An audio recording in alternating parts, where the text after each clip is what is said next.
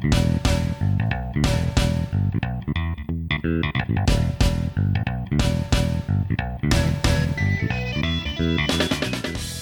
everybody, welcome back to The Goods, a film podcast.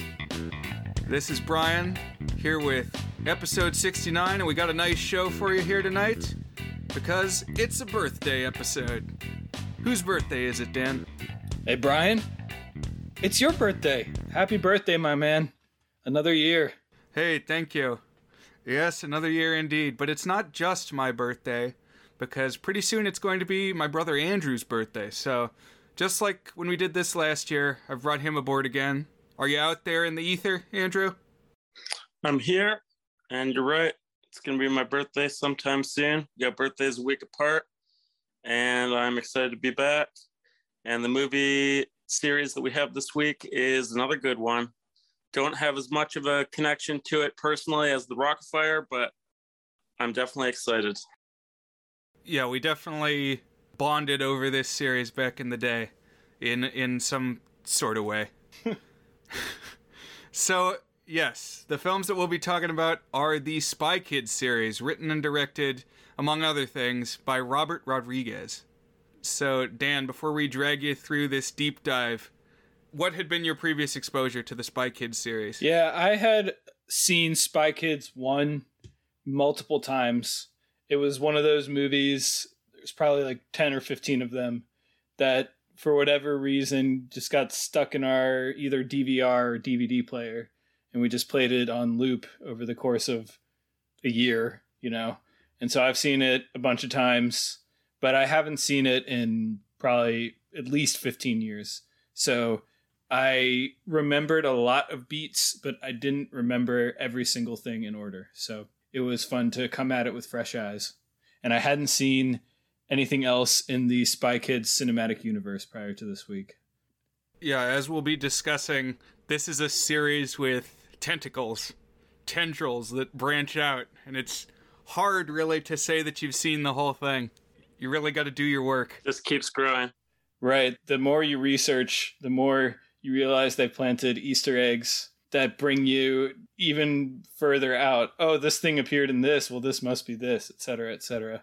I have actually a little map that we can talk a little bit about it later of the all the ways that different things connect here. So, but mostly we're going to focus on the original trilogy. So, Spy Kids from 2001, Spy Kids 2: The Island of Lost Dreams from 2002, and Spy Kids 3, also known as Spy Kids 3D: Game Over from 2003. Now, before we take a look at these movies, I wanted to just kind of do a little State of the Union, check in here at birthday time, talk a little bit about some birthday thoughts, some birthday feelings. So, Andrew, on the eve of your, what is it, you're going to be 25, right? Yes, it's a big one. How are you feeling just about to turn 25? Well, that's obviously a milestone, quarter of a century, so that's big. You can rent a car without paying an extra insurance fee, yeah. You're right, that's the only thing. Man, I'll have to do that. Well, I think you can also run for the House of Representatives. Really? Yeah, it's 25 for the House, 30 for the Senate, 35 for President. And you got my vote, Andrew. Thank you. You too. I'll probably be running a car long before I ever go for that, but hopefully someday. I'm at Disney right now, working at Magic Kingdom in the college program, and I am certainly older than the majority, slightly. Most people are 22 or 23, but obviously that's a small margin, so I'm not too old. There are old people in the college program, but yes, 25 definitely seems like a big change from previous birthdays. I want to pause on something here real quick, Andrew. You said you're working at Magic Kingdom. I feel like last time I checked with you, you were doing the It's a Small World ride. Is that what you're still doing? Yes. So I'm in Fantasyland West specifically, which constitutes 3 ride areas, and I work at It's a Small World in Peter Pan. How many times a day do you contemplate suicide having to hear that song on loop? Guests ask me that every day, which is a bigger cause of my contemplating suicide. but honestly, I kind of don't notice it anymore. After like a month, I stopped hearing it. Right. It's like if you have enough spicy food, you don't notice the spicy food anymore. But instead of like acid on your tongue, it's acid in your ears. So, yep, you're right. It just kind of runs through. Gotcha. And speaking of old people, I just turned 32, 100,000 in binary. Every power of two, it's a special one. Yeah, I've turned a corner as well. Statistics say you have one more of those. Oh, 64. Yeah, you're right. Yeah. Probably gonna get there. If I don't listen to It's a Small World too many times. But, yeah, it's been another strange year. Strange week specifically, but this week's been good strange, so I'm feeling pretty good. You know, we just went to Cracker Barrel, had a birthday cake, so I'm feeling good. Nice. And I just watched all the Spy Kids films. Yeah. I just wanted to shout out a couple other movies that I thought of that were like potential candidates for the show this week. I pitched to my brother Jimmy Neutron, which was another 2001 film. One of the first ones that he saw in theaters. He would have been about 4 then. Yep, you're right. My earliest memory is seeing a standee for Jimmy Neutron in a movie theater. Nice. And of course, I've brought up various Jimmy Neutron plot points, mostly from the television series, but from the movie too, because it was early 2000s when we got cable for the first time, and for whatever reason, Jimmy Neutron was one of the television series that we settled on watching a lot of. But Andrew convinced me that we'd have more to talk about with the Spy Kids franchise, so here we are. Yes, you're right. One thing that really bothers me is how many people don't know that Jimmy Neutron started with a movie or the movie. Like, people either think it came after the show or just don't know that it happened at all. And it's the bane of my existence. That's interesting. It's like you're like Smash Mouth, how people think that All Star is the Shrek song, but really it's the Mystery Men song. It's a little bit like that. It's actually not really that much like that, but I see where you're coming from. We're performing a valuable community service in this episode. Yeah, just like we do every time. We're widening the knowledge base about important things like this. No, but I think it was a good choice. I think it's a very interesting series. You know, it's not going to go down as one of the golden trilogies of cinema, but it's got some really interesting things going on with it, and I think it was a good pick. I don't know how birthday-ish it is, and I kind of want to hear if you have specific birthday memories associated with this series, but it's definitely one that I would not have expected to put a lot of thought into, that I did end up putting a decent amount of thought into over the past week. So thank you for sharing. Yeah, I'm glad you brought up the birthday-ness aspect, because there's not too much here for me. It's not a series that screams birthday to me, but we've been around the calendar once. You know, I picked the quintessential birthday movie last time around, and I was really scratching my head about what else is a birthday film to me. I think I did finally identify something that's very birthday, and I'll have to save it for next year. Because then what I went to next on the flowchart, when I couldn't come up with anything else that was pure birthday, next step was, well, what movie did I share a connection with my brother? So our history with the Spy Kids series was we rented the first one from Blockbuster and watched it a couple times. We might have even rented it a couple times. And then second and third we saw in theaters. So 2002 for the second one, I would have been 12 and Andrew would have been 5. And then 13 and 6 for number 3. So 7 years between us. I'd say roundabout until the Rockafire days in 2013, we weren't super close, but definitely this was a movie-going experience we shared. I feel like around 5 and 12 are the lower bands and upper bands to really dig this movie. It's like it was a good spread for this specific movie, I think. That's a good point. I'm glad you remember that much of seeing them in theaters versus renting them. Pretty sure we have the first and third on DVD. Is that true? Well, we definitely have the third one on DVD. Yeah. Because I watched it nonstop. how else could you experience Spy Kids 3D if you didn't have the original Spy Kids 3D glasses, which indeed I went to the DVD box and dug them out. They were still in good shape, and they say SK3D across the top. And this is the red and blue anaglyph 3D glasses, old cardboard style. Not like what we talked about with Christmas Carol with like the high-tech Blu-ray, DVD, TV, all that. This is old school 3D. Yeah. And we'll dive into that a little more once we get to the third installment. But to begin with, let's talk a little bit about the creator of these films, Robert Rodriguez. What Robert Rodriguez films have you seen, Dan? Let's see. Honestly, prior to this week, I think it was only Spy Kids and Sin City, which I'm pretty fond of. Spin City is very different from Sin City. Spin City is Yeah, Michael J. Fox is in Spin City. I feel like somebody must have done a mashup of those online at some point. But no, Sin City. And let's see. So that was 2 prior to this week. And then this week I watched Spy Kids 1, 2, 3, and 4. I watched Shark Boy and Lava Girl. I watched We Could Be Heroes and Machete Kills. God damn it. Wow. Oh, that's really good. That's 7 that I hadn't seen. Yeah, pardon my French, but man, I knew that Dan would do that. Somewhere inside me, I knew that if I opened the door, he would go whole hog and watch them all. I was going to watch, at the very least, Spy Kids 1 through 4, because, spoilers, we'll say it now, Spy Kids 4 came out in 2011. Basically a reboot.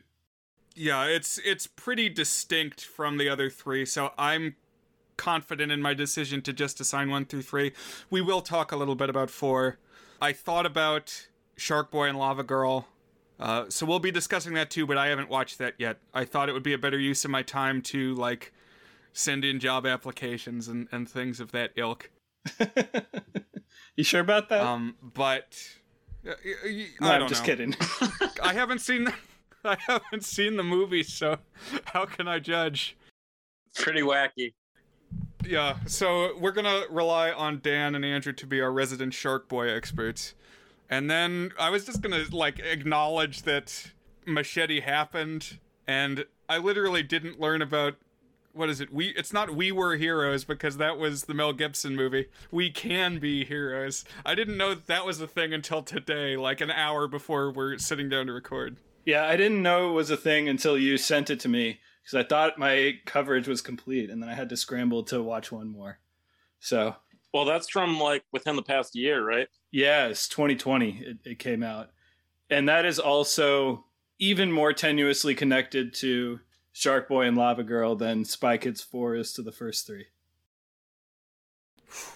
But we're getting way ahead of ourselves. The next birthday episode can be the extended universe. That's right. No, for people trying to gaze into the future, though, I will say I am cooking up a follow-up episode. So if you've been keeping your ear to the ground, you know that Scream 5 is in theaters. Valentine's Day is going to bring Zombies 3 on the Disney Channel. Is that confirmed, by the way? I mean, that would make sense. I just haven't seen that confirmed as the release date.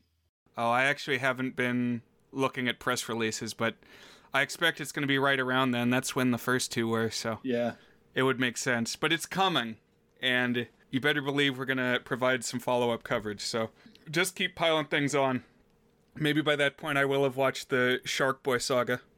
Sorry, this is not particularly connected, but one of my coworkers worked one of the middle of the night filming events at Magic Kingdom and saw the Zombies people. Yep. Tall Boy and what's her name? Look, it's the stars of Zombies. Tall Boy and what's her name? Meg Donnelly and Milo Manheim or something like that. Those are them. That's exactly what it is. But I saw a thing pop up new on Disney Plus, and it was like the Disney Parks holiday special. Yep. With the people who were running around the park for whatever reason were all zombie stars. It was like not just those two, but also the African American cheerleader girl and Bucky, the tyrannical cheer captain. That's awesome. Yeah. So my knowledge, just to step back a moment, of Robert Rodriguez, I have seen Sin City. I've also seen From Dusk Till Dawn, which was a movie that Buzzed on Movies host Teddy introduced me to. And that was a collaboration between Robert Rodriguez and Quentin Tarantino. And the two of them, I guess, are like best friends. And they collaborate on a lot of stuff. They made the movie Grindhouse together. And this won't be the last time we talk about Grindhouse in this episode. Yeah, they're kindred spirits for sure. They're both kind of DIY bootstrapper, really into pulpy stuff, and they're buddies too, and they've collaborated on a lot of stuff. And I think they both like to write their own stuff. And you mentioned Rodriguez goes even farther than that on his stuff, but I think Tarantino has appeared in some of Rodriguez's movies as well. Yeah, he was in From Dusk Till Dawn.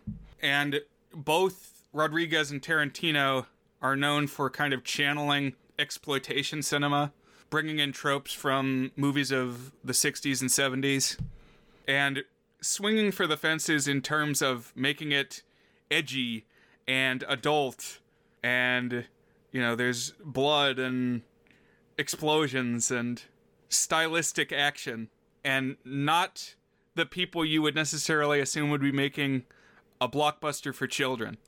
So these movies definitely have a distinctive flavor. Yeah. So with that, let's take a look at Spy Kids 1, finally. This chapter came out in 2001. So how old were you in 2001, Dan? I was 13. Okay. So bear that in mind, listeners. We're all going to be advancing a year at a time as these movies go by. Spy Kids 1 opens with a family. As the movie progresses, they're all going to end up being spies, but at the start, we don't know that yet. We kind of know. At least two of them. Yeah. We assume, and we learn pretty early on that at least the parents are spies. So the mom is telling her two children a bedtime story at the opening of the movie, and it's about the spies who fell in love. And we're seeing flashbacks as we tell the story that this is actually the story of the mom and the dad who at one point were spies representing rival nations. So these were Ingrid Cortez, the mom, and Gregorio Cortez, the dad. They were initially assigned to assassinate each other, but instead a romance developed, and they ended up getting married. I kind of want to know a little bit more about the geopolitical ramifications of this. For one, I mean, is he from Spain? Like, Antonio Banderas is from Spain, but whenever this time was, like the Cold War, like the late Cold War, we weren't fighting Spain. So is he supposed to be like Soviet? Or and if he was, and they're like on opposite sides of the Iron Curtain, I don't think you can just decide to get married and have the whole intelligence community be okay with that. Yeah, I think in general, this series, and really everything that I would consider in the Spy Kids cinematic universe has a very fantastical vision of what a spy is. They're basically superheroes, kind of.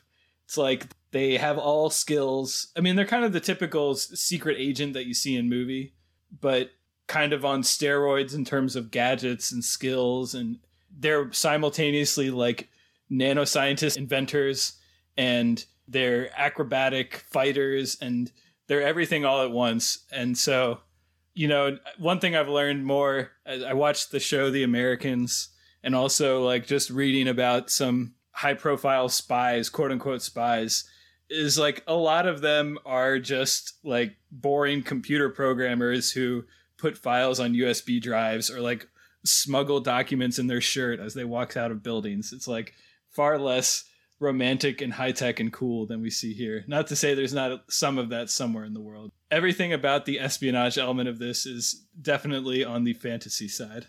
Well, that's a very good assessment all around. Yeah, They're basically action heroes. This first film is really the most like a traditional spy movie, and it's still not very much like one. But by the second one, it's just completely out the window. I don't know if you could even classify the second and third ones as spy movies. Right. They're just like action fantasy pieces. But the story wraps up when the mom says that the two spies got married, and when they had children, they decided to retire from field work. We know, because of all the flashbacks, that this is the parents' story, but the kids don't know that yet. So they're just dealing with their run-of-the-mill child problems. These siblings are the older Carmen, who's a preteen, and the younger Junie. So we find out that Carmen regularly skips school, I guess, and Junie has anxiety and he doesn't have a lot of friends, and he's got warts on his hands, which I'm squeamish about warts. I don't like warts. Yeah, it's really weird. I don't like it. I had warts on my foot when I was a kid, not on my hands though. And I only had one at a time. I'd never had this dude's rocking 8 Band-Aids as if he's like a lizard man or something with these warts. I don't know how common that level of warts is, but yeah. I don't even like to talk about it, but I've had them on my fingers and on my feet at different times, but not for a while, not for a long time. One thing I want to say, it was funny that you asked my age, because it turns out that the actress who plays Carmen, previously known as Alexa Vega, her name now I think is Alexa Pena Vega or something along those lines. She merged names with her husband when she got married. She's born within 2 months of me. So she's right about my age as well. Cool. So Junie is isolated to the point that he tells his parents that he has friends that he doesn't have. He's made up friends that they never see. And also he's really obsessed with a children's show called Floops Fooglies, which is super important to the film. This is kind of the crux of the film. And it's this weird kids show that, especially in this watch through, I was thinking, oh, he's watching Pee-wee's Playhouse. It's exactly what it is. I mean, even the guy who plays it, Alan Cumming, he even looks like Paul Rubens when Paul Rubens was a little bit younger, which makes me just think that they were cowards for not casting Paul Rubens in this role. What's kind of interesting is I was trying to figure out if I had seen Alan Cumming in any other movies, and I found out he was in the movie Buddy, which is about a gorilla. Have you ever seen that one, Dan? No. Okay, so it's this story based partially on a true story about this upper-class family in New York who raised a gorilla in their penthouse. And Alan Cumming, I guess, is in this movie playing a helper who they hire to, watch over the gorilla at the house. But what's weird is Paul Rubens is also in the movie. Oh, man. As, a gorilla expert who tells the family that gorillas are hostile creatures who will tear you limb from limb. And so it really didn't help clarify to me who Alan Cumming was, because both of these people are actually in that film. Right. But in Floops Fooglies, Alan Cumming is the eccentric Fagin Floop. And he's like a metrosexual. You know what he reminded me of also was Dr. T. Because he's this guy who wears long flowing coats of many colors, and he has this wonderland he oversees. Yeah, that thought crossed my mind as well. But in this show, it's all green screen for one. He has this virtual holodeck that he conducts the show inside. So the Fooglies he has are these. They're monsters. I don't know. They're weird creatures that we catch glimpses of early on. There's one that looks like a jester. They just kind of all have these squashy features, and they're all different colors, and they speak this chattering nonsense. Yeah, I think to the extent that this is anything other than Pee-wee, it's Teletubbies with the freaky, disproportionate, quasi-human creatures populating a bizarre visual scape.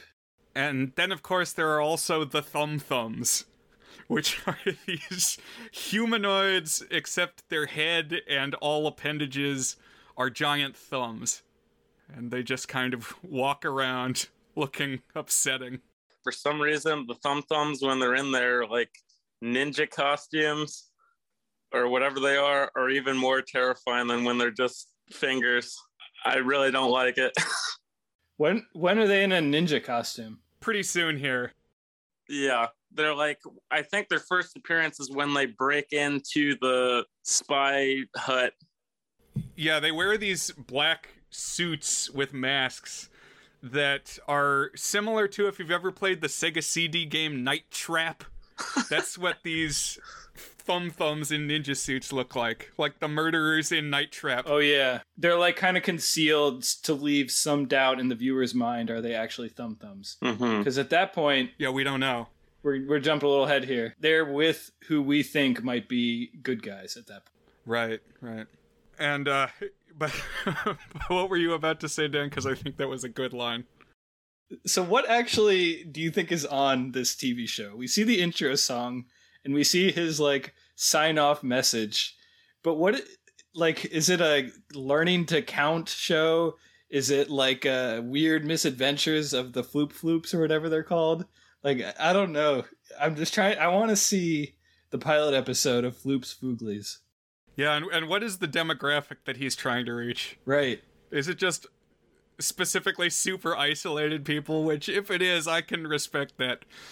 There's, I've said there's a lot of Pee-wee in Gauntlet, but there might be a little bit of Floop, too. But remember, we have the parents who are spies already. And so the dad, Antonio Banderas, playing Gregorio Cortez, is receiving intel, and he learns that some of their fellow agents have gone missing. So Gregorio and Ingrid, who we'll probably just call Dad and Mom, remember, they have retired from field work, but they've been called back to active duty because these other agents are disappearing. And Gregorio has got to go find them.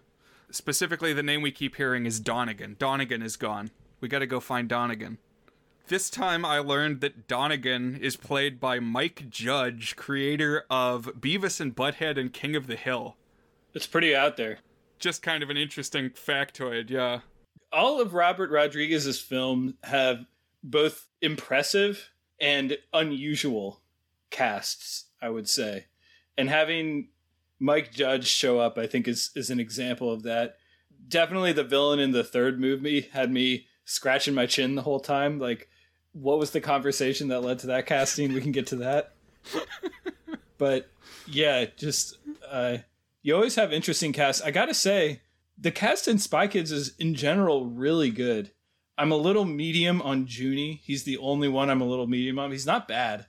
I think the actress who plays Carmen is good, and man, getting Antonio Banderas and Carla Gugino, is that, I don't know how you say it. Yeah, it ends with an O. I don't know if it's Gugino or Gugino. Yeah, and I've seen her in at least one or two things. They're awesome, and they got some steam and chemistry together. Like, they actually seem like a married couple. I was digging this cast as I was watching. Yeah, I agree. And so Gregorio is about to head out the door on his secret spy mission, and the mom says, hey, if you get to go on a spy mission, I should too.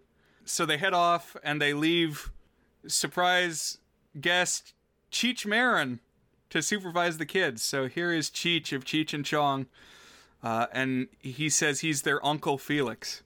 Although we soon learn that's not the case, because, for a little while we're following the parents as they head out in this, like, cool submarine car. There's a lot of gadgets in these movies, as you would expect from a more traditional spy film, but they're always, like, wacky in some way, and incorporate just over-the-top, very fake CGI. Some of them are really clever, like the diamond ring that is the engagement ring for the mom is also a laser that can burn the ropes. And so a lot of the things actually kind of tie together the themes of the movie, but they're also just fun and goofy, like you said. A lot of thought went into the gadgets in this. But while they're under the sea in this sub, Gregorio and Ingrid get waylaid by Thumbs. They get attacked. And yeah, I think at first they might be in these ninja costumes. Certainly at different points in the movie, they're concealed of what exactly they are. But Ingrid and Gregorio get brought aboard and captured by Floop. Floop's a bad guy. He's accompanied by his assistant, Minion, played by Tony Shalhoub. So I know Tony Shalhoub best from Monk, but he pops up in a couple places. He was on Wings. What else have we seen Tony Shalhoub in? Oh, Galaxy Quest. That's what I was thinking of. Is Minion a name of honor? Is it like a title? Or is it actually his name and this was like the profession that was destined for him? Well, it's both, because most of the movie Floop is calling him Minion like, oh, that is his minion, so that's what he's calling him. But then we find out his name is actually Alexander Minion, so it's both. That's pretty good. That's Mr. Minion to you.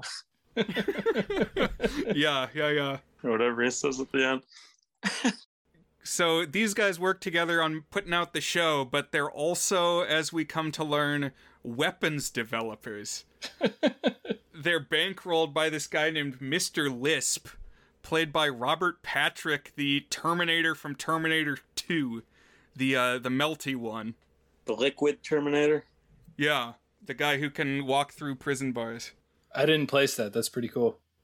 And I don't know exactly who Mr. Lisp is. I guess he's just a megalomaniacal rich guy who wants to take over the world. But I do really like the idea of bankrolling weird creatives, because they'll have the crazy ideas that will make your super weapons. It's like, give somebody like Paul Rubens a bunch of money and say, okay, you make this insane art. Could you make something that would destroy the world? There could be something there, yeah. One thing you just kind of alluded to it that I think also relates to your question about the geopolitical impact of all of this. It seems like there is a global spy society. I don't know what OSS actually stands for, but it seems like it's not nation versus nation, but world versus supervillain. And that is the extent of the politics here. But I guess Lisp is on supervillain and not world side. So I don't know. They do get a little intermingled. That's really interesting, actually. So the OSS was in reality the precursor to the CIA. It's like the Office of Secret Security or something. I should really know the actual abbreviation, but it was a real government body. It was like the name that the CIA had during World War II, and then it became the CIA after World War II. Interesting.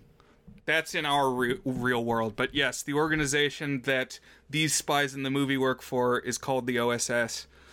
And yeah, it seems to mean more than just the interests of one nation. Did you say what it really was? Well, I just searched OSS Wiki. It says the Office of Strategic Services was the intelligence agency of the U.S. during the World War II. That's what it was. Okay, so not secret security, it was... What did you say? Strategic Services. Not that that's necessarily actually what it stands for in the movie, but... Right, they don't tell you. But it's kind of like in Elf, when they use gimbals as the stand-in department store. You're right. It's like, there was a Gimbals at one point, but since it doesn't exist anymore, we can use the name willy-nilly. Kind of the deal with OSS here. Interesting. But the next evil genius flute project that they announce at this business meeting is they are now going to start making spy kids. These are going to be robotic children made in the likeness of the sons and daughters of world leaders. So they're going to send these out to infiltrate influential families, but the robots are going to have in their heads the secrets gleaned from the kidnapped secret agents who Floop has in his possession as well. Because one of these creative genius / evil genius ideas that he has had is to, drain the brains of secret agents and in the process mutate them. And these mutated agents are imprisoned and forced to perform as the Fooglies on the show, which is so twisted. I'll say my initial gauging and rating for this series would have put Spy Kids 1 last, because I was, afraid of it. Wow. The Fooglies really disturb me, and so do the Thumb Thumbs. I think my only mention of this series prior to this episode on the podcast has been to mention that I was disturbed by Thumb Thumbs. They're uncanny. We'll see if that holds up once we reach our rating section, but yeah, these Fooglies are creepy. Another thing we learn at some point, and maybe it's around now, is that not only are these secret agents actually the freaky characters on the show, but they've been transmogrified and turned into unholy death creatures. But they also now have chipmunked Ivan Etniad speech, so you can record it and play it backwards, and you hear what they're saying. It's like Paul is dead or whatever. Yeah, or Twin Peaks. Now, because we just watched Clash of the Titans on the goods, I put together that this really felt like a Harryhausen homage. Because Floop has clay models of these secret agents, and he mutates them by smooshing the clay. Just like when Laurence Olivier took the model of Calibos and smooshed it and made him into a monster. That's the way these Fooglies are made. And I think this is an apt thing to bring up, because definitely Spy Kids 2 has got a whole lot of Harryhausen in the mix. But this army of Spy Kids that Floop is making isn't ready to head out and take over the world yet, because they can't talk or think for themselves, I guess. They have spy skills downloaded into their muscle memory, but they can't pass as real people. And to do that, they're going to need something called the third brain. And luckily, by coincidence, we find out that Gregorio himself, Spy Dad Antonio Banderas, was the one who built the third brain. And so that's what these Thumb Thumbs that are after the family now are looking for. And in short order, they're attacking the house, breaking in, joined, as someone mentioned, I think it was Dan, by double agents. People we thought were good, but are now turning out to be on the Thumb side. The Thumb side. That's a good metaphor for being evil. I'm going to start using that. And so Cheech Marin reveals, I'm not your uncle. I'm just somebody in the spy organization, and you got to get out of here. You got to go to the secret safe house, kind of like Obi-Wan when the aunt and uncle get burned to a crisp. You gotta get out of here. You gotta step into a bigger world and realize your destiny of being a part of this fantastical spy realm. So there's a long series of chases and battles between these Thumb ninjas and the double agents and the Spy Kids.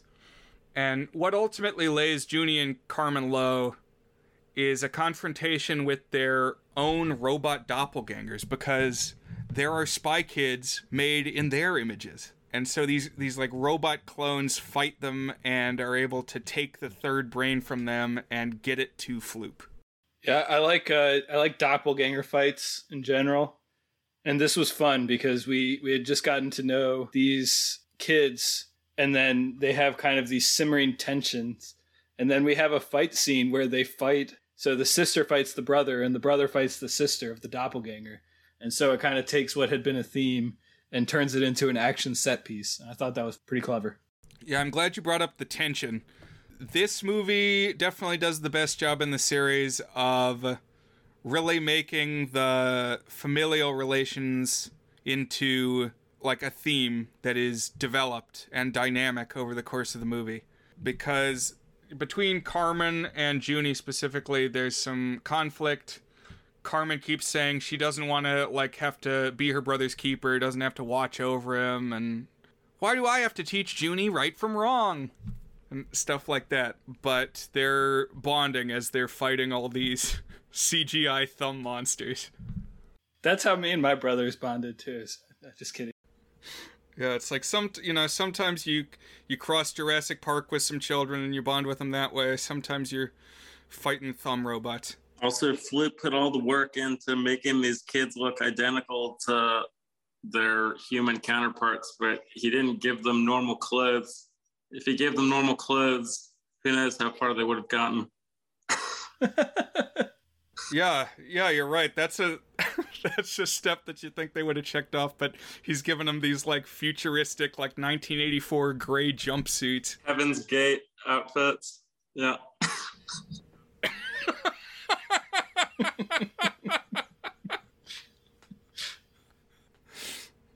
But yeah, let's go back to Floop for a second here, because he's at a crossroads and he's starting to have second thoughts of his own. As he's reflecting, we're kind of learning that I guess his passion has always been making the weird kids show. All the more insidious projects, he says, have been Minion's idea. I guess Minion has been the one pushing, hey, we should make super weapons. Little side hustle. Let's get involved in international terrorism. Yeah. I just really like the idea of, like, Pee-wee being Iron Man. I like the idea of Pee-wee being cast as Iron Man in the upcoming He's movie. gonna be the one to make my Jericho. Make the, like, killer missile system. But now the Spy Kid robots have come back with the third brain, and so Minion has what he needs. He's not going to need Floop anymore, so he asserts himself, like Andrew said. That's Mr. Minion. And he locks the wishy-washy Floop inside his own virtual room. So now Floop is trapped on the holodeck, and Minion switches on the army of now intelligent Spy Kids. Oh, I think we should also talk about the moment when Minion mutates Gregorio into a Foogly that Junie made.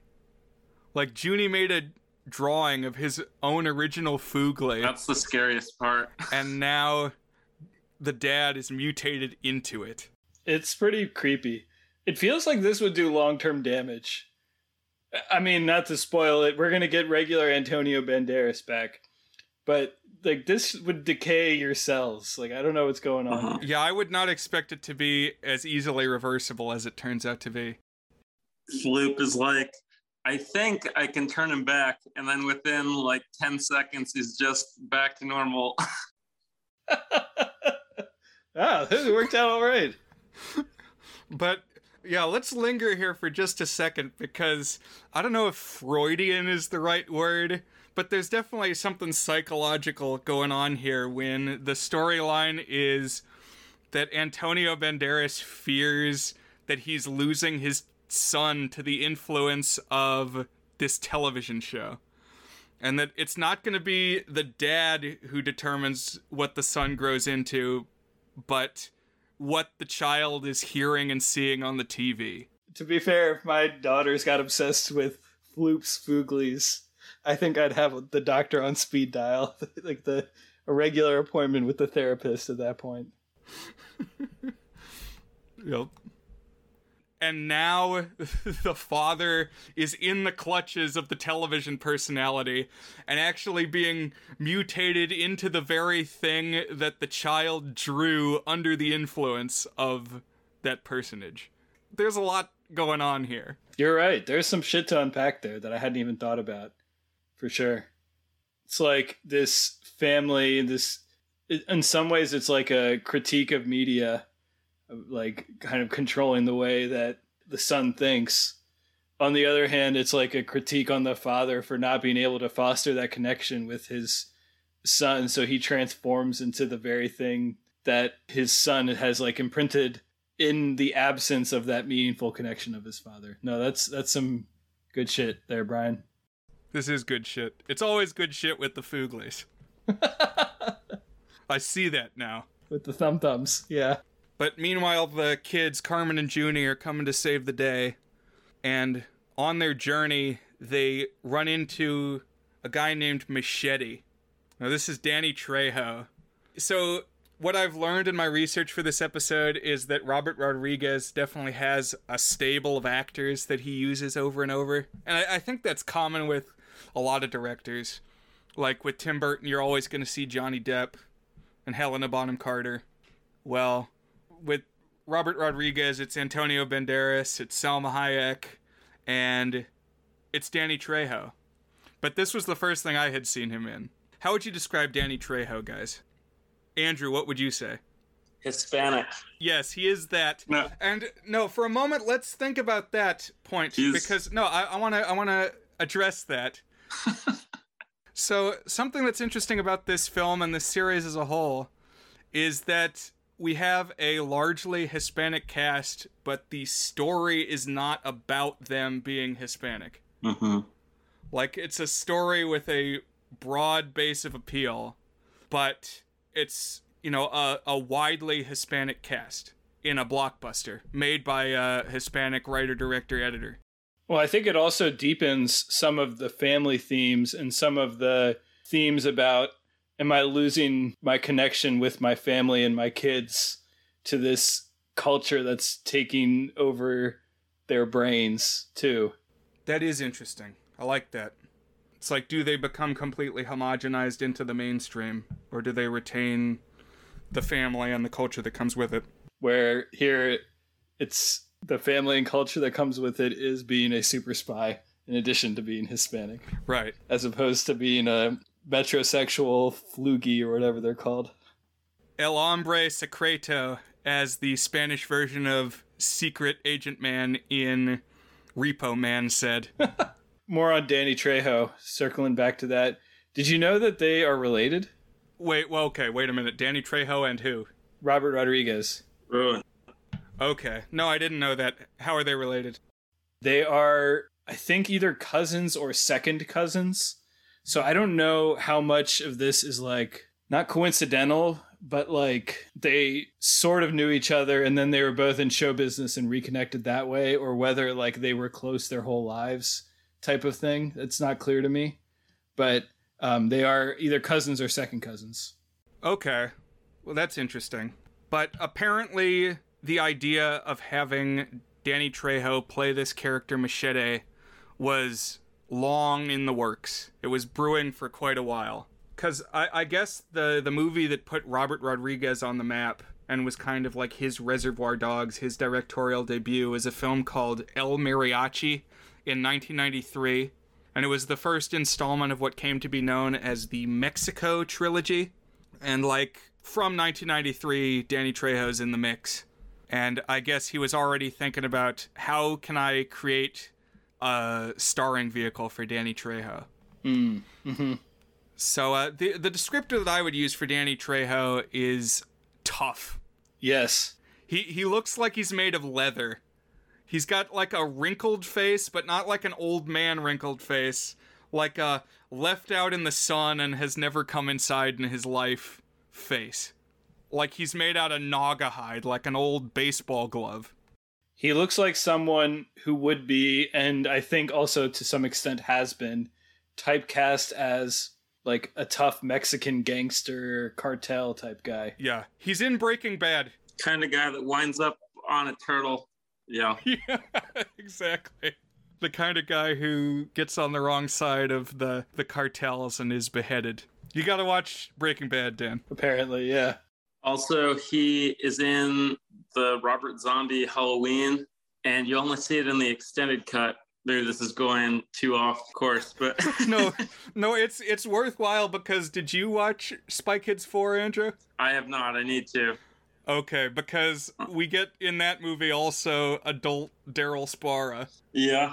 Yeah, but finish your point, because we're going to kind of be all over the map in this episode. In the asylum, all the night janitors, like, really abuse Michael Myers, but Machete is one of the janitors at night, and he doesn't. He's, like, really nice to him.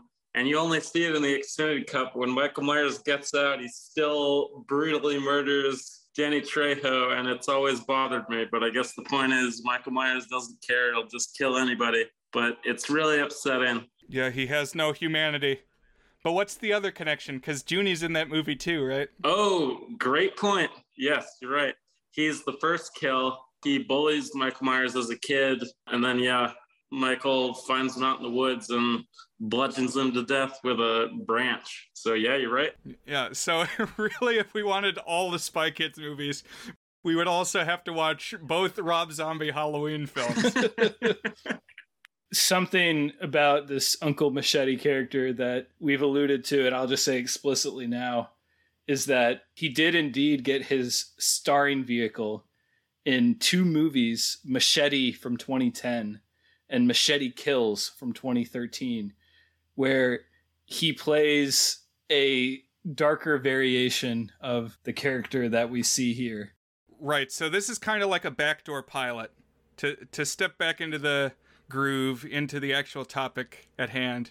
He's like the Q of these movies. He's the one making the spy gadgets.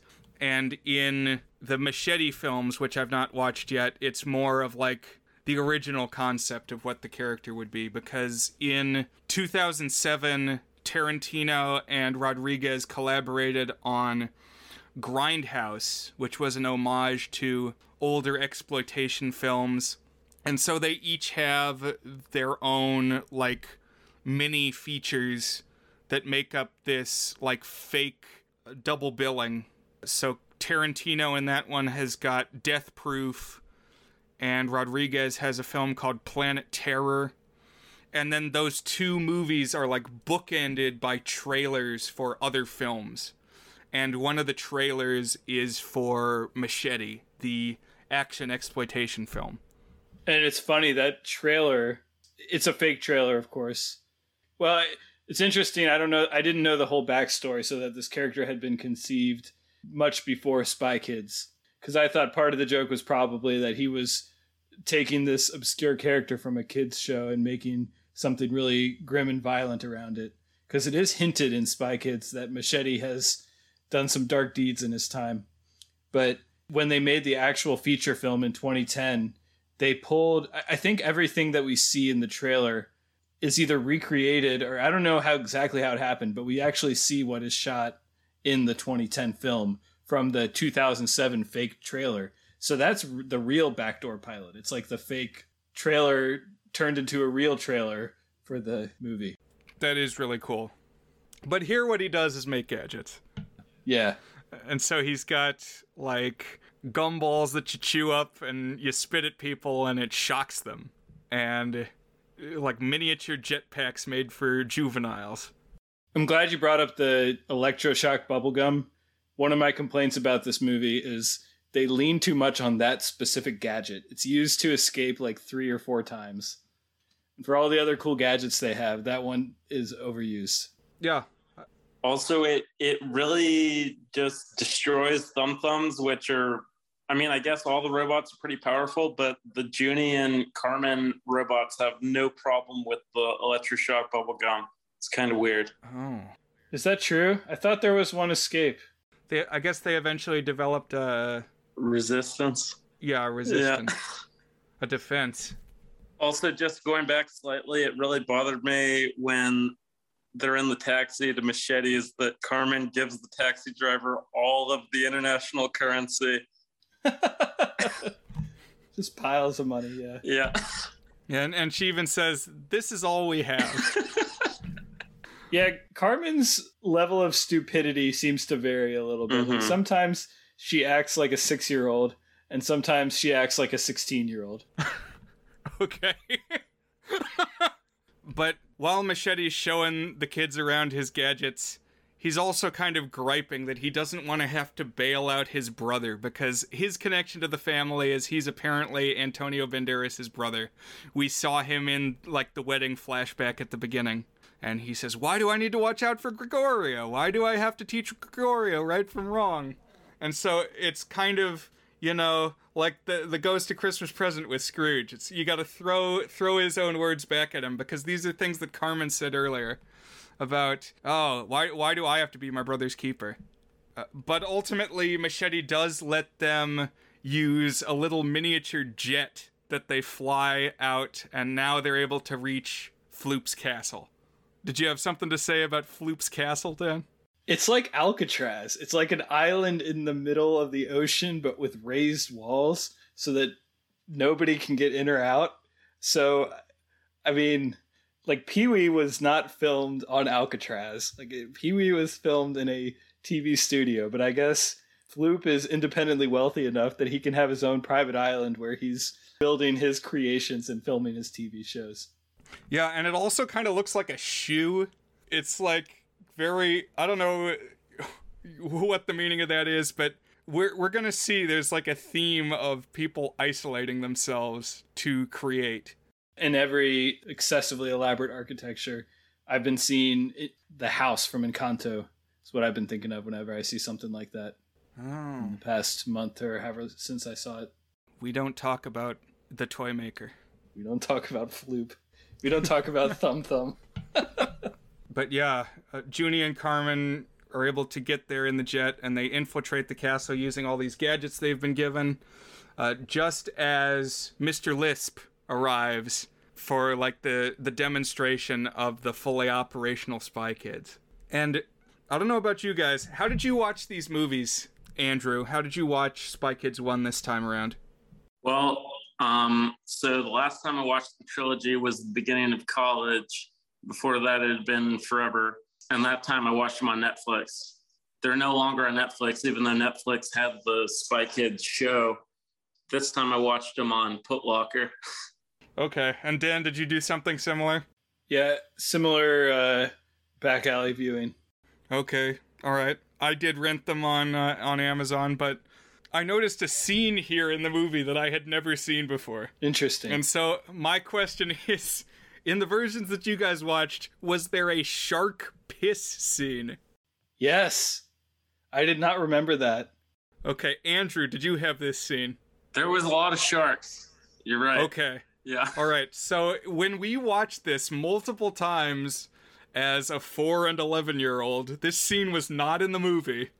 We watched this many times. This was not there. You sure it wasn't there? That's weird because I couldn't remember this ever happening before either, too. And I thought, I was like, oh, it's weird. I don't remember that. Is there like an extended cut or something? There must be. It must be like an Emmett Otter thing going on, because they're like swimming up to the castle, and there's a bunch of sharks just hanging in the water. And Carmen says something like, oh, I did a report on this in school, but sharks sleep sometimes, so we just have to not wake them up. But Junie's like, oh, we've been swimming around a long time, and I gotta go. And he urinates this large, cartoonish yellow cloud, and it awakens all these CGI sharks, and they get rushed by all the sharks just as they make it into the door. And I do not remember this, and I wanted the world to know. Because it's weirdly specific. It's like it'll imbalance the salinization, and that is the mechanism by which they determine if it's time for them to sleep. And it's like, okay. Hope he doesn't pee then. Every time I previously watched this film, they just walk into the castle. Like, there's no shark piss scene. But if you track it down, I guess there's a good chance that you will see this scene now. But they get into the castle, and Junie finds his way into the virtual room where the TV show gets made. And he sees that Floop is trapped in there. And I liked this scene, because Junie and Floop get to have a heart-to-heart over, like, why they like this weird show. Right, and another theme of the movie is the value of children and their perspective. And you see it in a lot of different ways. And like one is the whole notion of the way that we're going to take over the world is we're going to make kid-shaped spies and secret agents. But then also like the parents worrying that, oh, why does this kid like this weird thing and all this stuff? And so it's kind of a cool payoff when Floop is trying to figure out what's the magic ingredient missing from my show. And Junie says, it's children. You need kids. Floop like loses his mind. Like, you're right. That's it. I don't know. is kind of interesting and also kind of stupid. Like Floop, did he not think, hey, maybe I should have kids on my kid show? Like every single show of note has done. Yeah, Sesame Street, it's got kids on it. I don't know. But yeah, it's hard to say what Floop thinks. He's a little all over the map. It's a real weird show.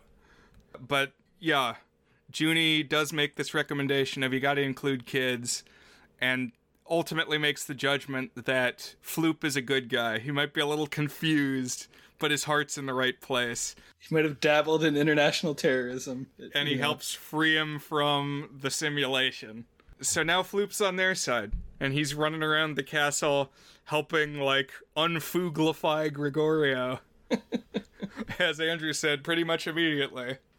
And now they're ready to confront the group, Minion and Lisp and this army of spy kids that they've made.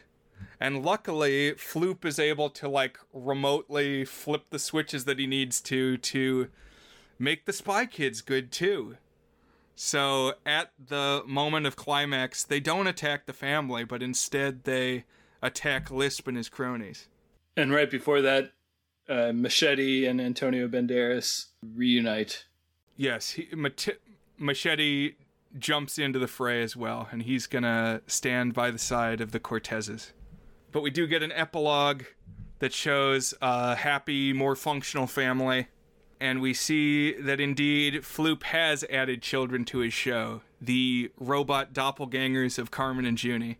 And then in the final moment, the OSS director shows up on a TV screen to give Carmen and Junie their next mission, and the kids insist, hey man, our parents have to come too because it's all about family. And this OSS director is another casting coup because all of a sudden George Clooney is in the movie. That's right. For one scene, but you know. Huh. And that's Spy Kids 1.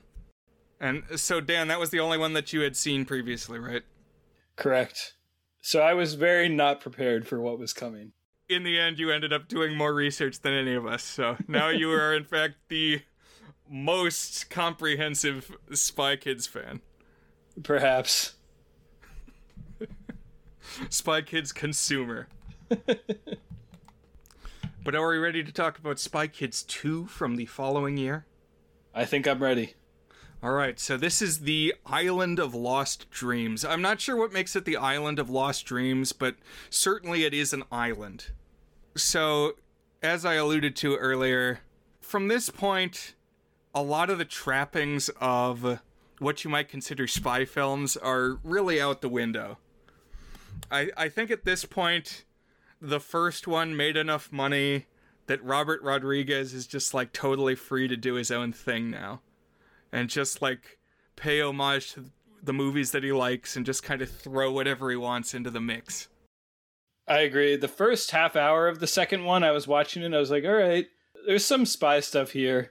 And then that was the last time in the Spy Kids cinematic universe that I had a thought even remotely resembling that.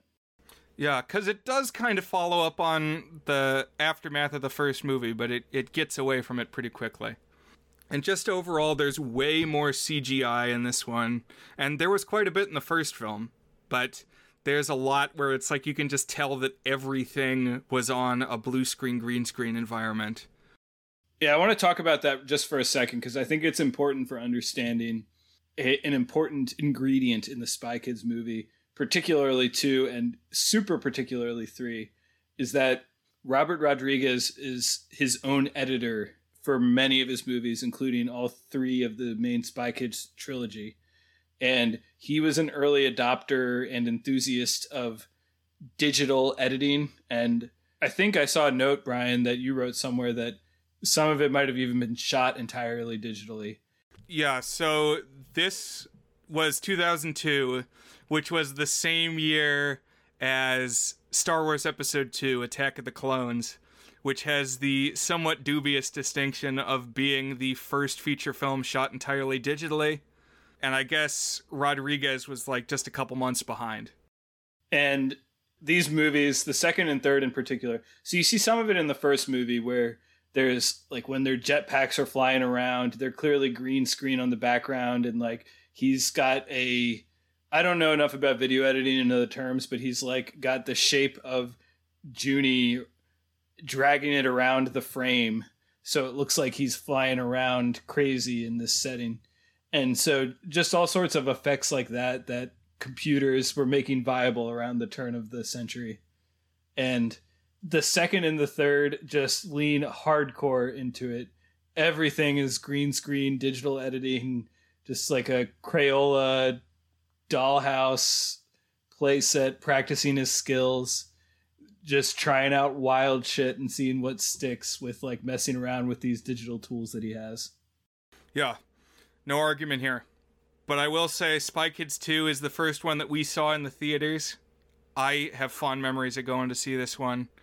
And we also got a lot of the McDonald's toys, because something Andrew taught me is that all of these movies actually had partnerships with McDonald's. Isn't that right? Yes. Every movie had McDonald's toys. I was surprised rewatching that Spy Kids 3D, I don't think had any McDonald's product placements. But yes, every movie had toys. And the first two definitely have prominent product placement. Yeah. The first movie's toys are like generic spy devices. The second, all assembled together into Ralph is the name of the bug, right? They're one of those unique McDonald's toy lines that assemble into something greater. Oh, they Megazord. Yeah, pretty much. And then the third are like weird 3D hologram strange things that aren't as cool, but they're still pretty good. Those are the ones I remember the best. But yes. I thought we had a toy of the bug. I guess we had a non-negligible subsection of the bug. It's like one of the toys is sunglasses, and it like makes the bug's eyes and stuff. But we had pieces like that.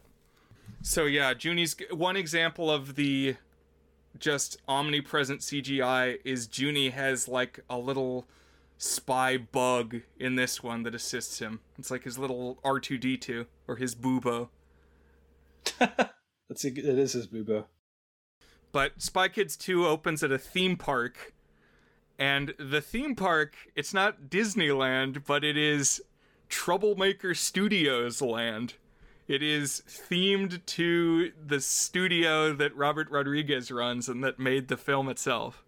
So like there's this like bad boy Dennis the Menace or Kelvin kid who's their logo, and he's like all over this theme park. There's a mascot of him. And where do you think that costume is now? Because I want it. Oh man. There's like a Blockbuster kid who was their mascot early on, and I saw somewhere pop up a video, or maybe you found it on YouTube, Andrew, of a guy running around in a Blockbuster mascot costume. Do you remember that? And does he fall over a bush or something?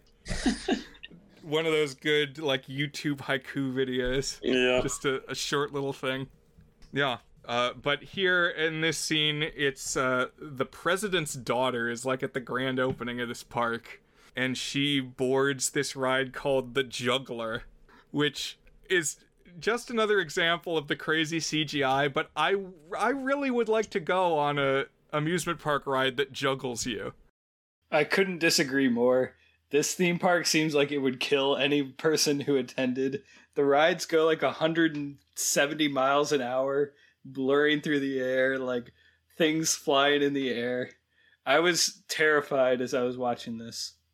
But I like the idea of things actually leaving the ground and like fully unrestrained at a theme park. I mean, it seems like something that's guaranteed to fail as soon as there's like even a 10 mile per hour wind, but it was still kind of a cool concept. I mean, it seems like the Juggler is the only one that wouldn't necessarily kill you straight off of G-force if it ran correctly.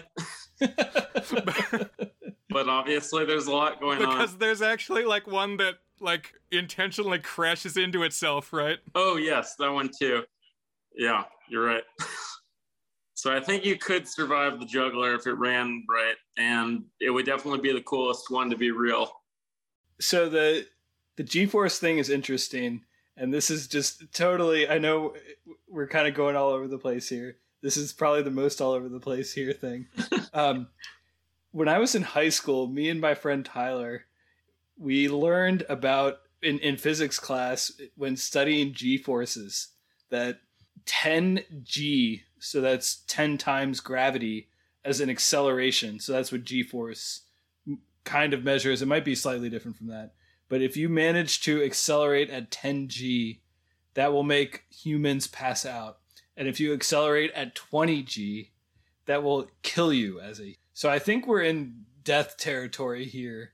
Although me and Tyler always wondered, could you like become so good at jumping that like your legs are so strong that if you like catapult yourself up that you could hit the 20G and kill yourself just by jumping?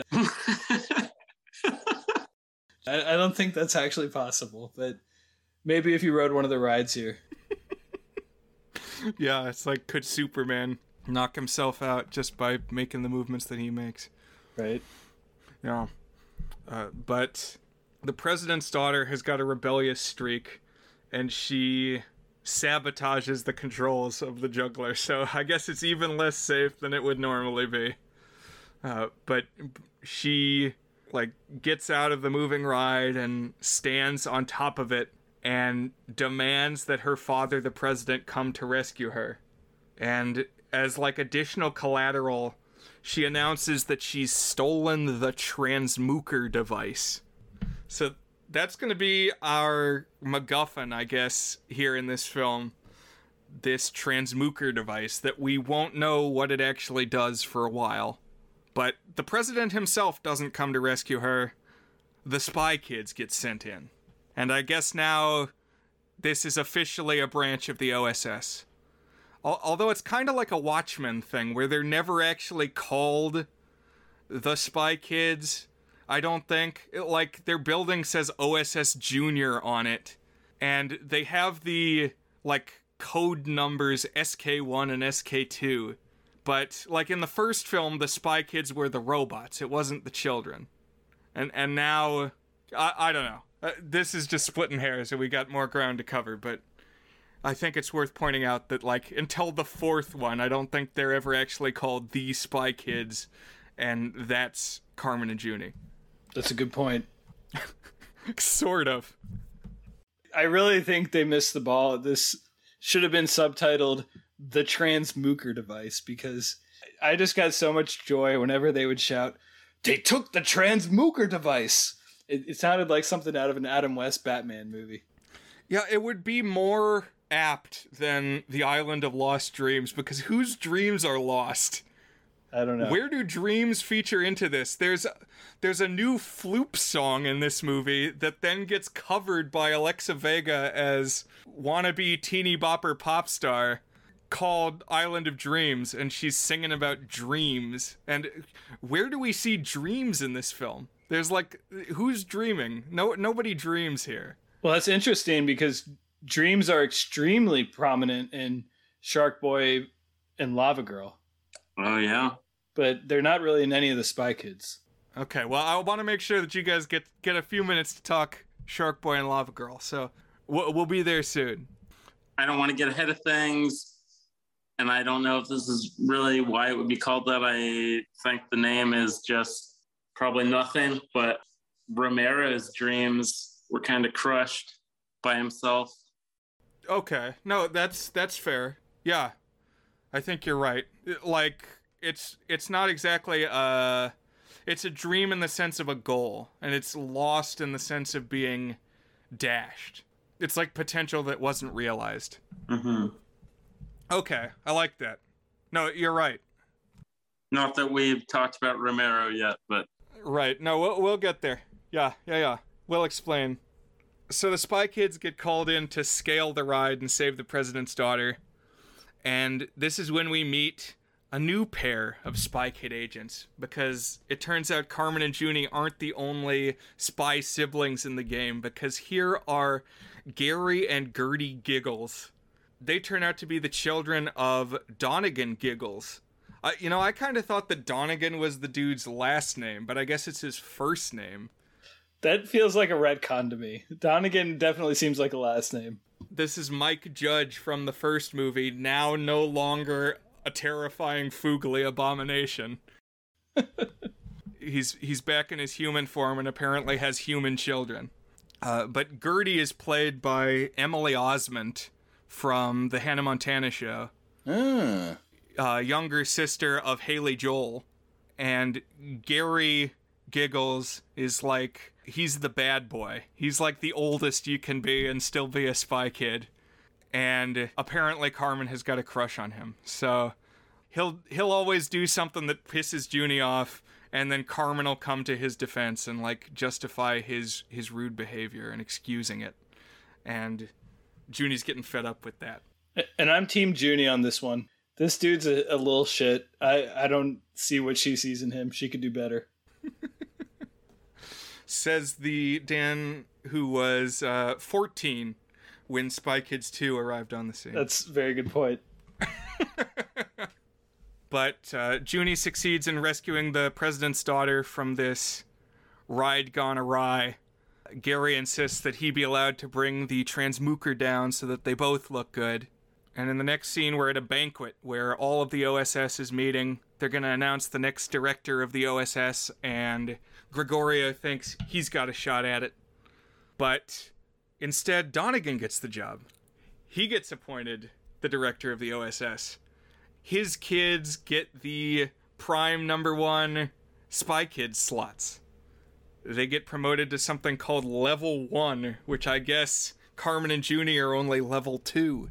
And this means that now the Giggles children rank them as well. And I would say even more important about the promotion is that he gets to be the one to say, they took the transmooker device. Yes, because pretty soon, these weird guys who have infiltrated the party and are serving as the ushers, they all have these funny hats. Red and gray hats. And these are called Magnum Men. And they have magnet helmet things. And they have poisoned the wine that all the adults are drinking. They've like roofied everybody who is old enough to drink wine. And so the president, who's at this thing too, and all the influential spy adults pass out. But luckily the Spy Kids now are official and they're on the scene. All of the Secret Service drink it too, right? Yeah. I guess you're the one with law enforcement experience, Andrew. Is that something that would routinely happen? I don't think that would normally happen. But even the Spy Kids are not enough to fight off these Magnum Men, and like a flying saucer flies over the arena where the banquet's being held and scoops them up because it's got a magnet on the bottom.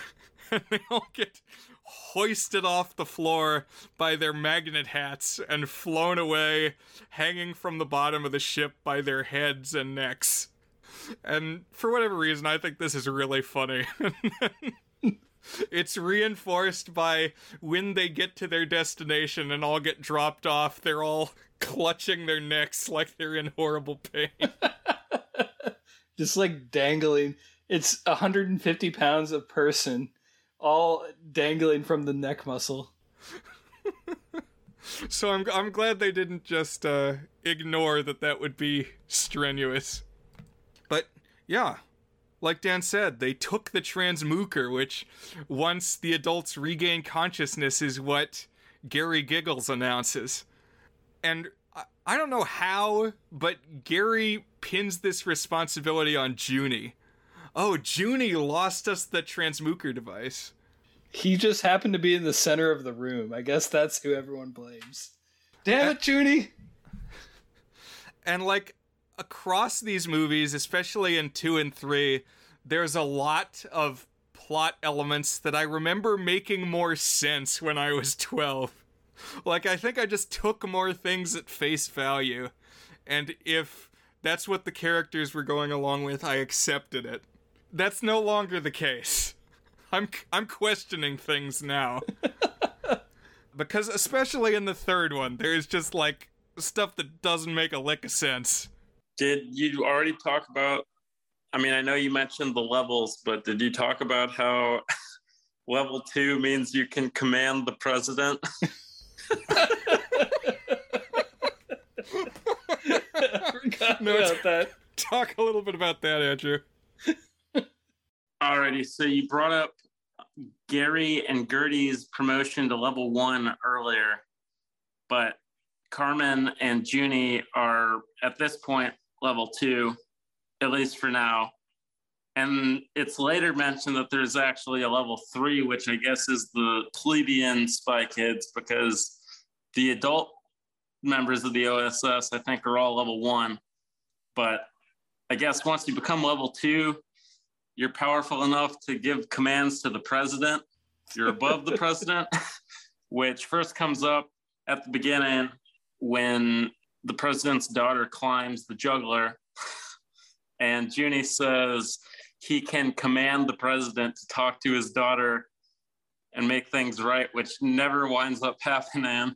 But additionally, later on at the OSS dinner, when all the Secret Service are dancing around the daughter, he can just part them by showing them his badge. And it's good stuff. Like, who can level 1 control at that game? Yeah. Who can level 1 control? The Pope? Or, like, I don't know. Oh, man. No, that's a great point. I will say, and this is just an example that I don't have that many stories to tell. I have brought this up on the podcast before. But at one point, I had a friend who, she was involved in the intelligence community. And she took me and a couple people to the Oval Office in the White House and the Situation Room. And somebody asked her, like, half jokingly, if you wanted to, could you touch the president? And she said yes. Like, very matter-of-factly, yes, I could touch the president. So maybe there is something to that. But now the spy kids are at a disadvantage. They need to chase after these Magna men who have absconded with the transmuker device. And at first, of course, it's the Giggles children who get the assignment. But Carmen uses her hacking skills to instead get the assignment for herself. And Junie has been fired, actually, because Gary willed it so. Gary was able to pin this snafu on Junie. I don't know how, but he did it. But it's okay, because Carmen has hacked him back in, and now he's reinstated. Did we see Carmen hacking anything in Spy Kids 1? No, I think this is a don't ever call me chicken situation where it feels like it might have been there, but I don't think it was actually in the original, but it was used so frequently in the second and third that you attribute it to the first as well. I'm glad you said that. That's exactly what I was going to say. It's a Marty McFly chicken thing. So now Carmen and Junie are on the mission. And they take a new kind of sub. This is, it's called the Dragon Spy, and it's a submarine that looks like a dragonfly. We definitely had this McDonald's toy, I remember. And they fly it out to this, well, they don't fly it, it's an underwater craft, but it has wings, but that's what they take. It takes them out to this island, populated by strange, giant monster creatures. And from this point forward in the movie, the whole thing is a Harryhausen tribute that I realized more now than ever. The most obvious influence at this point in the movie is the film The Mysterious Island, which the whole thing is like survivors facing off against giant animals. There's like a giant crab and a giant bumblebee. But the ones that Junie and Carmen are encountering are hybrids. They're like Avatar The Last Airbender style animals. They're all half one creature, half another. So what are some animals that we see on this island, Dan? I'm trying to remember. I think there's like a pig with wings, which just makes me think of The Simpsons when pigs fly. I think most of them are puns. There's like a catfish. So it's a cat with fish legs. Wait, no. A fish with cat legs. I'd like to see that. And horsefly, a horse with a fly's head. The tiger shark, is that one too? I don't remember what they all are. Spider monkey. Yeah, the spider monkey's important. Bullfrog. Bullfrog, I think. And the other thing that's happening on this island is electronics don't work here. So something that was kind of set up when the Giggles were superseding the Cortezes and ranking them in every regard, they were getting better gadgets. And I think Gary Giggles even says, a spy's only as good as his gadgets. But now, here they are in an environment where nobody can use gadgets. Aside from the machete elastic wonder. Well, that doesn't use electricity. Yeah. So, yes, you're right. Before they came, Junie and Carmen were gifted the machete elastic wonder, which is just a rubber band that he claims has 1,000 uses. And soon, Junie and Carmen on the island run into the one human inhabitant living there, who is a mad scientist named Romero.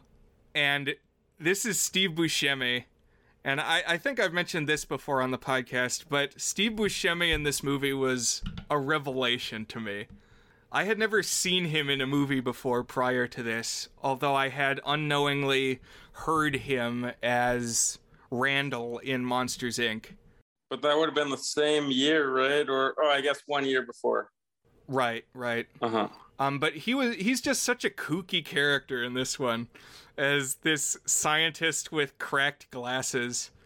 I just really enjoy his performance, because what Romero explains is that he was a genetic engineer, and he had a dream, a lost dream, as Andrew explained, that he was going to make and sell miniature zoos. He was going to breed little tiny versions of animals and sell them in these sets.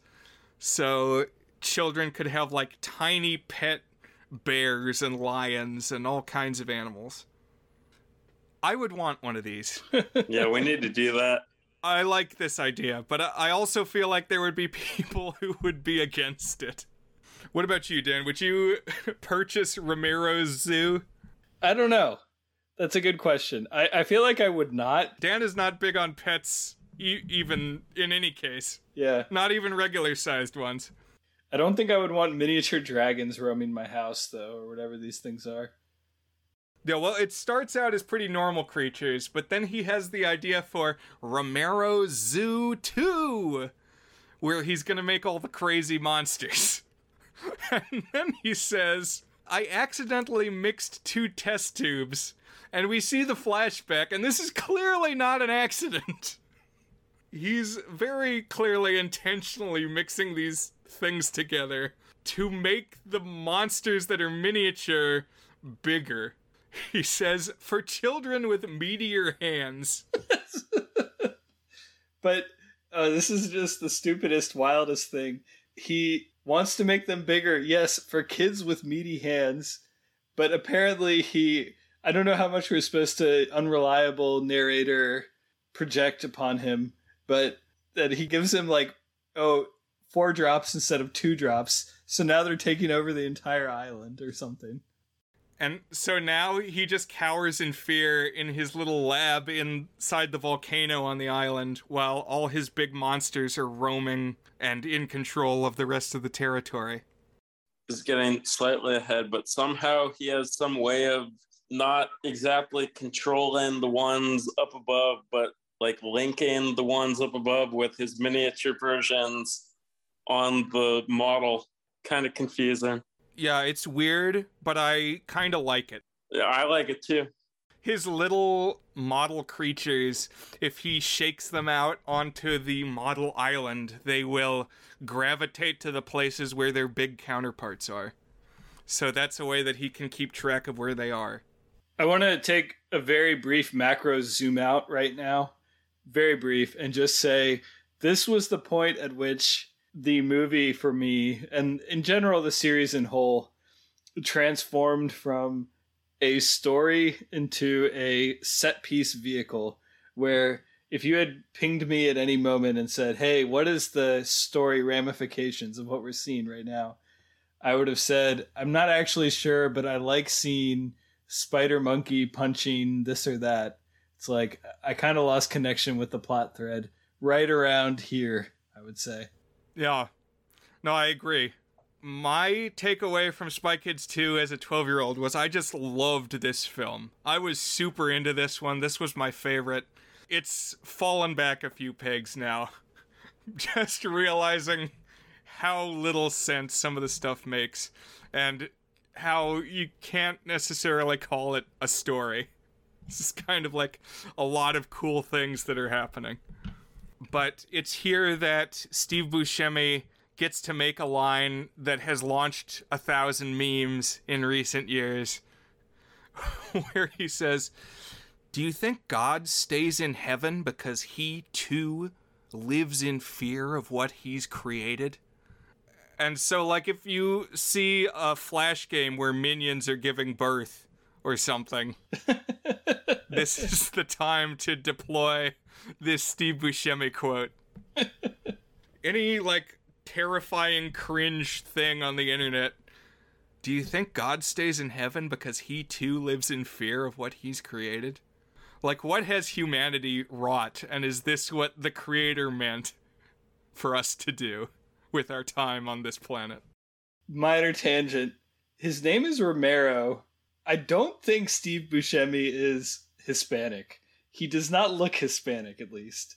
And so giving him a blatantly Hispanic name, I think of Romero as kind of having a tough vibe to it, an intimidating vibe to it. That made me laugh a little bit.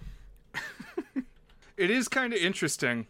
I mean, the Romero I think of is George Romero, the zombie film pioneer. I'm pretty sure he's pretty white bread.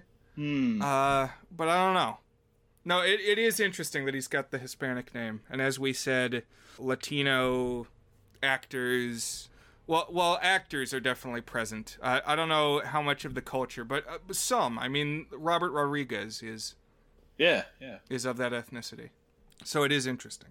Somewhere along the way, we learn that Donegan is actually controlling both sides of this situation, Palpatine style. Like, he's paying Romero to, like, make monsters and run the island in whatever capacity he could be said to run it. And now he's also leading the OSS. So, like, he's pulling the strings of both sides of this equation. We also find out that the island is home to the real Transmooker device, like a bigger version of what we've seen already. And that what the Transmooker does, I guess, is disable all electricity nearby. So it's like what do they call those things? Electromagnetic pulse weapons. Yeah, EMP. And that if a nation had a sufficiently powerful EMP Transmooker, they would have a coup. Just a big advantage over other forces, because they could just disable all their power. They could transmook. That's right. And I was just wondering at this point, what's the little one then? Like, why was there a little one? Was this just a model Transmooker? I thought at some point they said it was a model. But why did it cause like a international red alert? Let's send all of our best agents. I mean, I guess it's because the guy in charge was coordinating everything, but these are the questions that are not worth asking in Spy Kids 2. A potential episode title, The Questions Not Worth Asking. But as Dan said, it's really more an excuse to have different action sequences, and part of this is multiple battles between the different pairs of Spy Kids siblings, because now the Giggles children, the Giggleses, are here on the island. For instance, at one point Junie befriends the Spider Monkey, which is, as you might assume, the torso of a monkey on the thorax of a spider.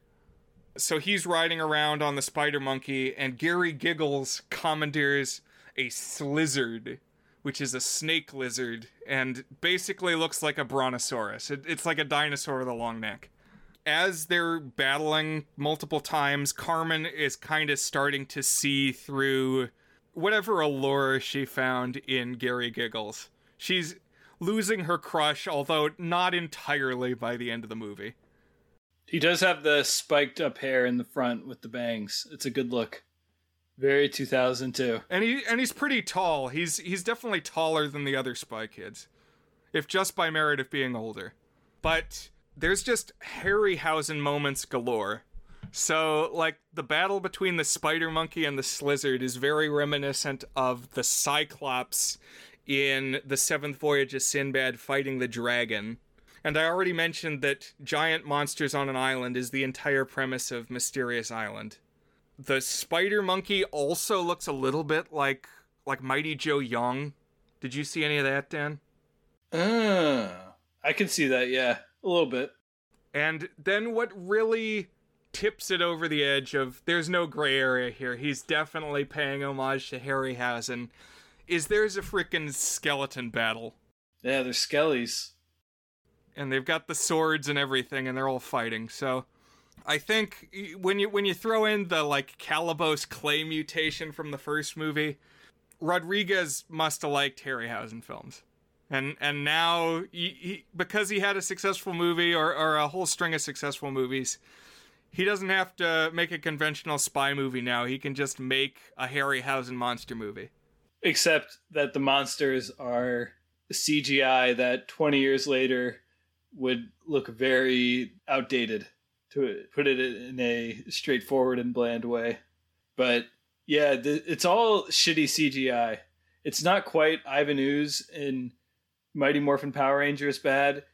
It's only a couple levels above that, though. I mean, some of them look kind of fun and kind of interesting, but it's watching it nowadays, it's definitely whenever there's CGI as opposed to non-CGI on screen, it is very glaring. Whereas Harryhausen, the stuff that he was doing was always the coolest and most timeless part of that movie, at least of the two that I saw. Well said. Yeah, this may not stand the test of time, but I'm glad that we're revisiting it here. Just seems kind of random to have the skeleton battle. Like, I mean, is Romero behind the sea monsters too? That's a great question. I mean, you're right. There's no way that he's behind the skeletons, or he would have mentioned that. I guess we're supposed to believe that other things have happened on this island because the skeletons are like battling over a magical amulet, like Pirates of the Caribbean style. So clearly there's non-Romero based intrigue occurring here. Yeah. Really, we could come back to this island in some other Rodriguez project and learn new things. The origin story of the two grappling skeletons or something, yeah. Romero does eventually come out of his cave, heeding the children's advice, and he finds that his creations actually love and listen to him. And the result is we get Steve Buscemi riding around on these weird CGI creatures. I like it. I can respect it, yeah. I feel like Steve Buscemi was a little underused in this movie, though. He's there, but he's not as present as Floop is in the first. Yeah. I think neither of the subsequent creator antagonists really matched Floop. I think Floop was the embodiment of what Rodriguez was going for, and then we get two knockoff Floops.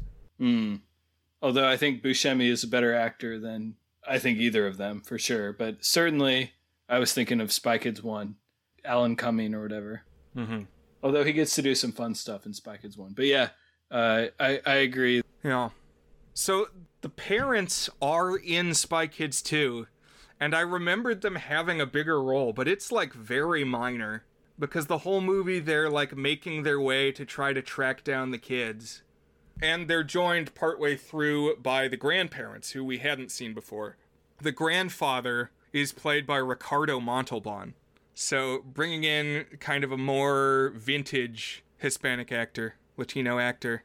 I think it's interesting that who was Ricardo Montalban's most iconic role but Mr. Rourke, the host of Fantasy Island. And this is a movie about what else but a fantastic island. He's also going to be important in the third Spy Kids film. Kind of the gist of Fantasy Island was like, you want to be careful what you wish for. Because people go to the island to like have a fantasy made real. And then they often have to reckon with the consequences of that. Like to the point that recently Blumhouse made a Fantasy Island that was a horror movie. So I think it's not coincidence that he's cast in this role. It's a good pull. It's a good connection. But eventually, this family, the parents and the grandparents, they make it to the island, and they're here to rescue the kids. And here at the moment of climax, there's a big confrontation where everybody's together. And Gary, at one point, grabs up the transmooker and, like, trains it on the parents and grandparents, like he's gonna attack them with it.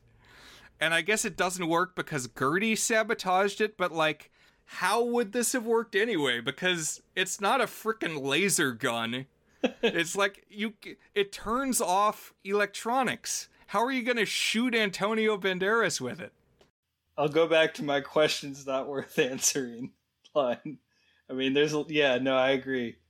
I also want to point out Antonio Banderas is very checked out. He's very hammy and eye-rolly in this movie. Whereas he was actually trying to play a dad in the first movie. He was the one who I could tell read the script and realized the direction the franchise was going and drastically adjusted his performance accordingly. Antonio Banderas is not in Spy Kids 4. Is Carla Gugino? No, she wasn't. She wasn't in it either. But... Mm-hmm. But the president flies into the island because once they do disable the transmooker, now all communications devices work and the island is more accessible.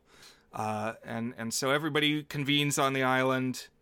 Ramiro is free now, and he gives Junie the little miniature spider monkey as a keepsake, and everybody flies back home. And we get kind of an interesting music video. What happens in this music video in the credits, Andrew? So Machete gives Carmen a microphone that makes her sound like trying to think of what the fake singer name he tells her is. I think it's Brittany Cortez. Okay. So she's all auto-tuned and sounds great. And later on, Junie slaps a belt on her, also from Machete, that makes her dance like crazy. And then he gives Junie a guitar or something that helps him play the guitar that makes him sound like...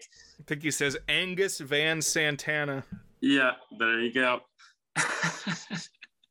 And yeah, so they're just killing it out on the stage. I wish I could have been out in that crowd.